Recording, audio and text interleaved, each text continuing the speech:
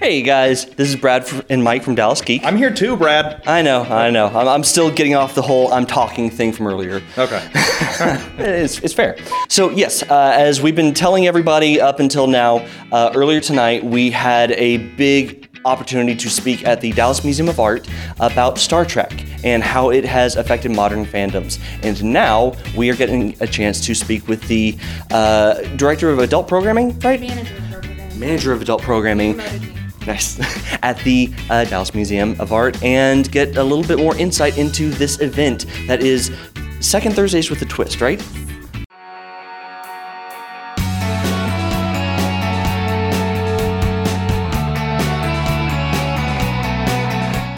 I guess to start off with, how long has this event been going on? So it's been going on for about 3 years. We started it in October of 2016 and started out with a different name, which I will not say because it'll just confuse people. But now it's Second Thursdays with a Twist. So it's been going strong for the last about 3.5 years. Nice. And I guess to jump in, sorry to cut you off and steal your thunder a little bit. So tonight we talked about Star Trek. We talked about a couple of different things, how it has affected pop culture and fandom, technology, and then integration into art and so on. Is this something where you guys just take different topics from different fandoms and decide to kick them around, or do you guys base it on, we want to go with this category this week, so what do we want to talk about around it like this? So the program basically started from its roots with pop culture themes as the basis of the entire program. So once a month, the theme changes. It's always different. We have not repeated anything yet, but we've done everything from Harry Potter. We did Elf for December. We've now done Star Trek, Star Wars, Lord of the Rings. We're doing Goonies in May. So yeah, it's exciting time. So we've done a lot. It usually... Sorry. You can come for Sorry, May. yes, can we please? You're welcome Because that to. is... Oh my... Okay, sorry, continue. Sorry. So we've done a lot of movies, we've done a lot of TV shows and music. Our music nights are super popular. We did Queen in January, and that was very fun. Awesome. But basically what we're trying to do is just getting people in the door with kind of a fun pop culture accessible theme, and then we basically like surprise them with education. We're like, guess what, you're also going to hear about the holodeck tonight, or you're going to hear about 3D printing, or go into our galleries and learn a little bit more about the artworks. So we just try and get people in and let them know that we're a space that's fun and we're cool, and then, you know, grab them in with some education too. Okay, yes. Very cool. And to be fair, for tonight, we were the entertainment value. We were not the education. It was there. There was I mean, we try, Well, but... I don't want to call anybody out, but somebody said Star Wars and not Star Trek. Who did that? I That know, was that was- such a faux pas. I was like, no. why That was would super. you ever I mean, do that? I'm not wearing a Star Wars shirt or anything. That's true. That's true. And I got the Doctor Who here just to be able to give a little extra sacrilege to the topic of the night. We did have that in November. Doctor Who was... People liked it. That's fair. So you said that this kind of Thursday night event has been going on for the better part of 3 years now, and it's all about pop culture, you said? Mm-hmm. Do you have a specific way that you choose the topics, or is it just whatever general pop culture thing you guys are feeling for that month? So basically once a year we'll do kind of a brain dump with about 5 or 6 people in my department, and basically people just cover the wide spectrum of things. So my supervisor Stacy is very into all 80s music, so she basically covers all of the 80s music. If we need any theme around that, she's there. Fantasy, Lord of the Rings, Harry Potter is a little bit more my thing, and then my other coworker, she's very much into the sci-fi aspect of things, and a little bit more 90s music as well. So really we just kind of brain dump, think of different themes, and then kind of decide what fits best for what month. And usually, so the first year we just kind of decided on anything we could think of and kind of put it out there.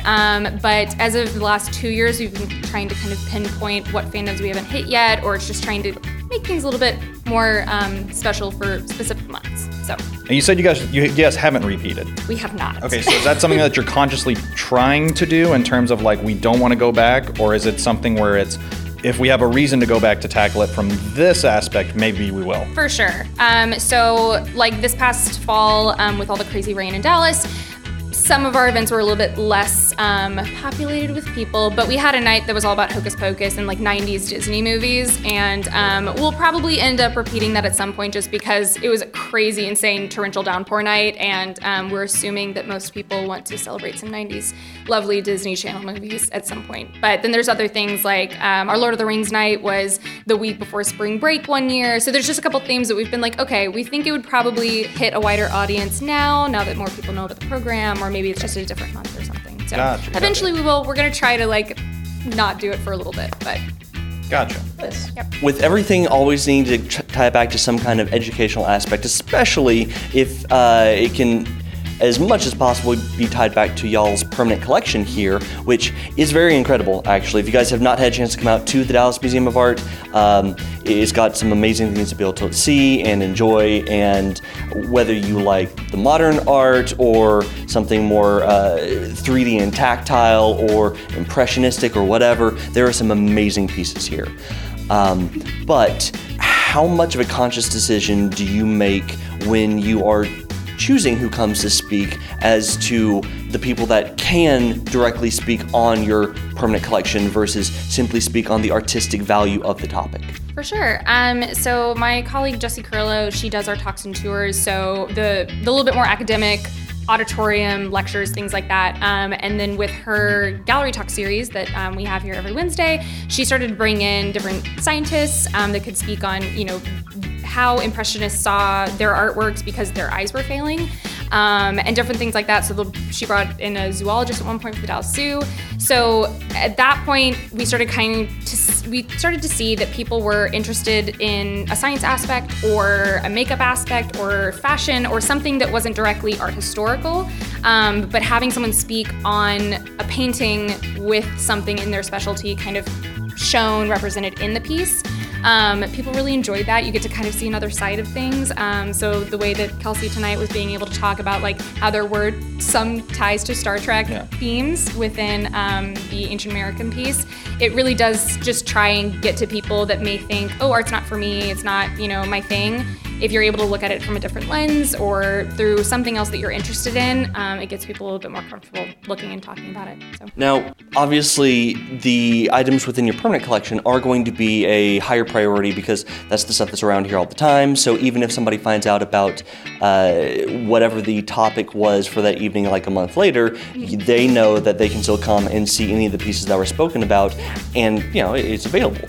But how much of the temporary pieces that you guys get on loan get featured for a specific event that the museum is putting on? Like, I know that you guys have had a specifically fashion-based piece that came in for a while. How much of those kind of things get featured in these events? So Second Thursdays with a twist, because we're always open till 9 o'clock on Thursday evenings. We wanted to focus specifically on the permanent collection because our late night series, which is the third Friday of every month, focuses on special exhibitions. So those evenings, it goes from 6 until 11, and so it's very, very focused in on special exhibitions, how those connect to our permanent collection, but for the most part, the lectures are going to be on the special exhibition, things like that. So with Second Thursdays, we stick directly to permanent collection, what's always up, or most of the time is up, just to get people a bit more acclimated with the fact that we always have art on view, not just when due art comes through. So, yeah. Okay. Well, I was going to say, so going back to something you said earlier, so you guys kind of have a brain dump where you pick up categories and everything like that. Is there a category that you guys haven't gotten to yet that you're just dying to get to? Like one that you're like, it came up, oh, I can't wait to do that one, I can't wait to see. There's a couple that we're like kind of split on. So there's myself and then another coworker who is not in the education department. He's one of our AV guys. We love Twin Peaks a whole lot, and but we're kind of there's a handful of people in the department that are like, that's not a big enough audience, you're not going to get people out for that, and we're just trying to fight it and really try to get that programmed. To be fair, they told David Lynch that too, and then they rebooted the series. So Lynch. And then it's been referenced in everything for the last like 20 years. Exactly. Yeah, like it has. Yeah, but there's not enough of following. No, never. Yeah. But so there's a handful of things that we go back and forth on. Wes Anderson is one of them. Okay. But yeah. It's less about ones that we were like dying to, because we got to do Harry Potter, which was basically all I wanted to do. Lord of the Rings, I was just in heaven the entire evening and being able to program it. So there's a lot that we've already done that we're definitely like are hardcore excited to do. But then there's just a few that like one of us is super excited about and the rest of us are like, it's not gonna go. What's one that somebody's like fighting for and everybody's like, it's not gonna happen, man? Definitely. The Wes Anderson one has some people against it. Okay. Twin Peaks has most of the people against it.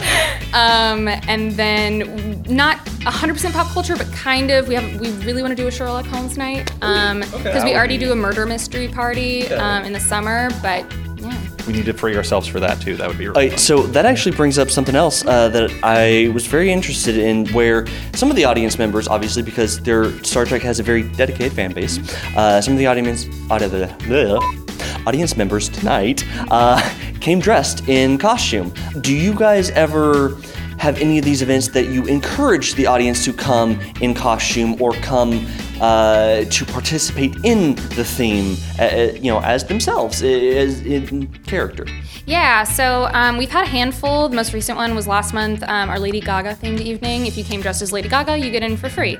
So most of the times we'll do that, where it's if you come dressed as a character, you get in for free. We won't do it every time, but for like Doctor Who night, that was a pretty easy one. Throw on a scarf, you're good to go. But yeah, we'll do it every once in a while, and people either get super, super into it, or they'll be like, I have a t-shirt with a person's face on it, is that good? And we're like, no, you have to like, come on, full dress, cosplay it, like don't at least don't put in phone it 60% effort. Exactly, yeah.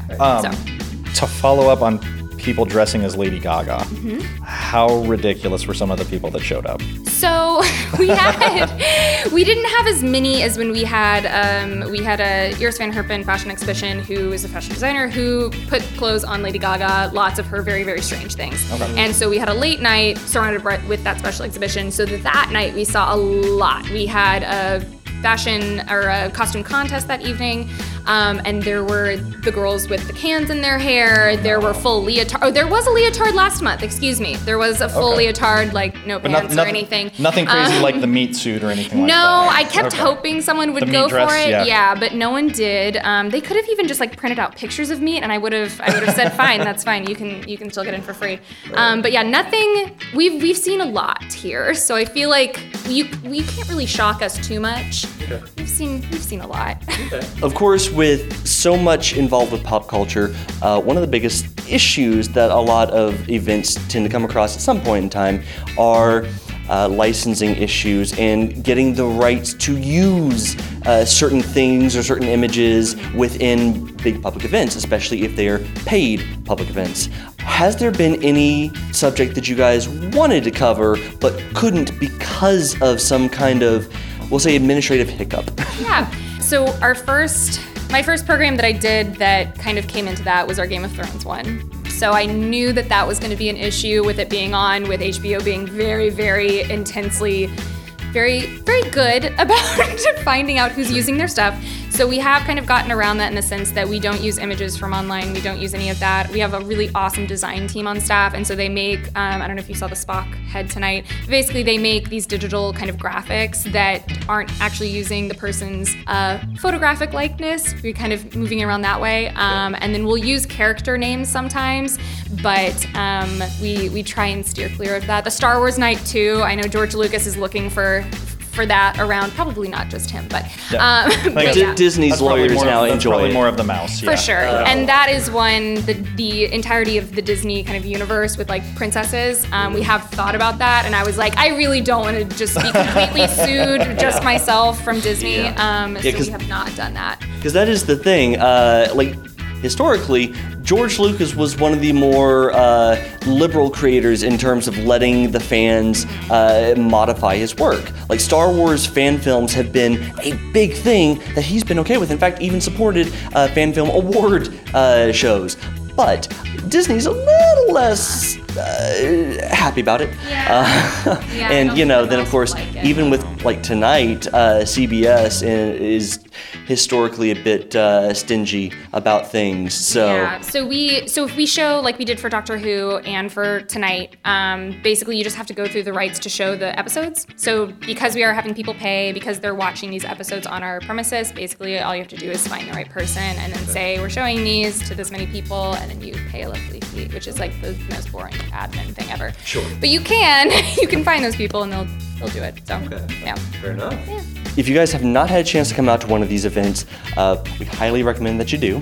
It's so much fun, and I mean the museum does put on so many different events that even if you can't make it out to one of the second Thursday evening events. There's always something going on that you can come and enjoy, be able to appreciate a little bit more artistic fun. But yeah, until next time. Yeah.